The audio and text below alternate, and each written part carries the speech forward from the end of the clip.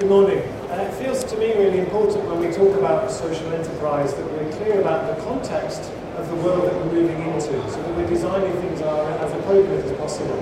So just a couple of days ago, the head of the International Energy Agency said high oil prices are now overtaking the sovereign debt crisis as the world's biggest problem.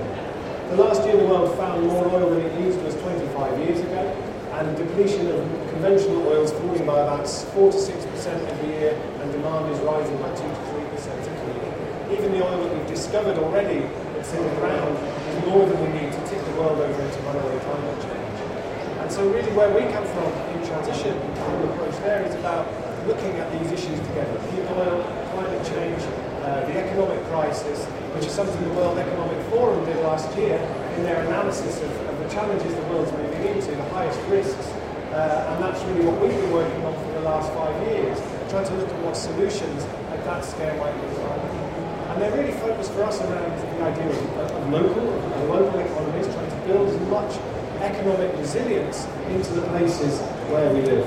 And so what we're talking about there really is what we imagine as being a heavy, near, far, light economy. So things that are heavy to produce, food, building materials, are produced and sourced more locally to home, and things like ideas and software and these kind of things can be more widely sourced.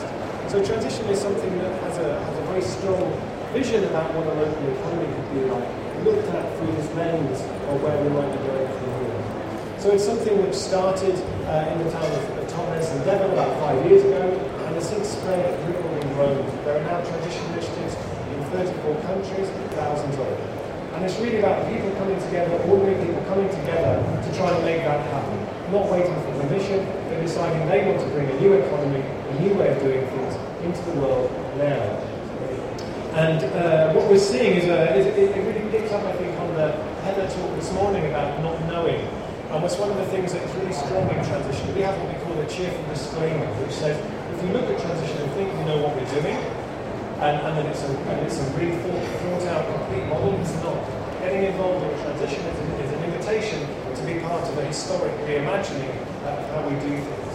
And what we're seeing flowering across the UK now is a whole load of projects which are really, really exciting and appropriate to those times. So whether it's in Lampeter, the community taking over their town hall to turn it into a social enterprise, the Bristol pound, which is the first complementary currency for a whole city, being launched in May, which is a printed currency, also with mobile phones, so you can just go into a shop, text the shopkeeper. Very active support from Bristol City Council for that. Whether it's the Dunbar Bakery, who are here today, a community-supported bakery in Slackways, another cooperative where the community have taken over their local greengrocer, and it's become a real catalyst for a whole load of new local food businesses in the area.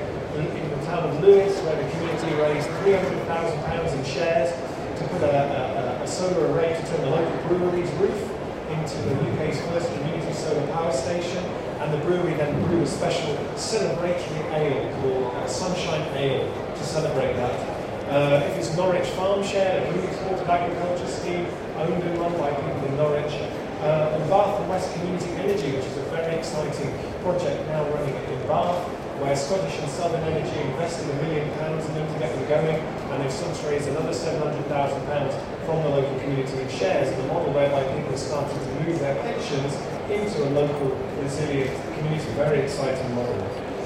So Sarah as well talked earlier on this morning about the trees standing on their own, not getting knocked over by the wind, and the trees standing in the copse were the ones that were more resilient. I'd like to add another thing to that analogy, which is that actually the thing that makes the trees in the copse standing on their own more resilient is often the mycorrhiza that runs through the soil, which is what enables the soil to remain healthy, the trees to communicate and exchange nutrients with each other. A block about that big of topsoil will contain about 6 miles of mycorrhizal fungus. And in many ways what transition tries to do is to inoculate the places with this kind of fungus that runs, this idea, this can-do spirit, this sort of wanting to make resilience happen, that runs through the community and then fruits in the most unexpected of places. And when there are so many transition groups, as we have, they become almost like local laboratories, research and development units. They come up with things, they test them out, and they can then be replicated through other initiatives. So in Belsize in London, for example, the Draft Busters initiative started in one of them there. Now most of the London groups doing it, happening all over the country. The street-by-street behaviour change model developed in Totnes. One last year's Ashton behaviour change, Ashton Ward for behaviour change is now being rolled out in other places across the country. So to support that, Transition Network has set up what we call the Reconomy project. We have a stand out here. And Reconomy is really about trying to build a bridge between all of these many initiatives now who've been looking at their own community, the possibilities there, what they want to happen, and increasingly people who want to invest in this kind of transition economy. So Reconomy acts as a bridge between the two. It tries to span across so that we can bring people through to the stage of being investment ready. And at the local level, it's about leadership, creating leadership, identifying people, giving them support. It's about visioning how do we want this place to be, given the world we're moving into. It's about engaging with existing businesses in this context, but it's also about creating new businesses. And it's something that we're starting to see coming through very strongly now and working to support and to bring investment to. So as a kind of a microcosm of that, if you like, I'd just like to tell you about what we're doing in Totnes, which was the first one which has been kind of going the longest, where I think there's a very exciting story emerging now. So Transition Town Totnes has been doing an economic blueprint, which is actually now the local town council's economic blueprint, which is looking at the amount of money that passes through the food economy, the energy economy, the building materials economy, and what it would look like if we were able to start to put some of that through a more local economy. If we spend £20 million every year, then we know just 10% of that going to local businesses. That's a £2 million local food economy. That's very exciting. And also the fact that it's being done through the council gives it a lot more credibility.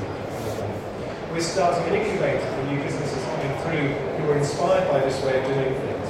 There's the Totnes Renewable Energy Society was launched a couple of years ago, now has 500 members, about to apply for 2.3 megawatt turbines on the edge of town. We held last week a local entrepreneurs forum. We brought together with people with ideas, together with investors and mentors, and all kinds of things are now starting to flower out of that. We are setting up local investment models. The local credit union is getting a new burst of life and coming into that process. And one of the things I'm very involved in is the Atmos project. So we have 8-acre derelict site in the middle of Totnes, and we're looking to take that over. This is the heart of a new economy which is now emerging all over the town, and trying to turn that place into a catalyst for a transition economy where businesses can come through and can flourish. And the model is that as businesses emerge, they set up certainly feedback to support the centre and to drive this process in an ongoing way. And then it becomes a platform to accelerate this shift. So how has transition done that? How has it grown 5 years ago from one place to being now in 34 countries and being this kind of hotbed of ideas, the seedbed for new enterprise? I think one of the ways is that it's very much self-organised. We're not a Coca-Cola franchise. It's an invitation for people to be brilliant where they are, to pick up what they're excited about, and it looks at what engaged optimism really looks like in practice. It's an experiment, as I said. We make very clear that this is an experiment. Everyone who gets involved is part of shaping what it does. There's also quite a degree of luck and timing. It's a bit like surfing. We get lots of people bob around on the sea. At the time when we started talking about people where there's an opportunity, we were really the first people to do that. And I think that idea was something that people were very, very hungry for. So in essence, what we're about is this idea that community resilience is a form of economic development. Making the places we live more resilient, more diverse, more abundant, happier, more nourishing is really where a lot of the economic activity of the future is going to come from, and it's all the people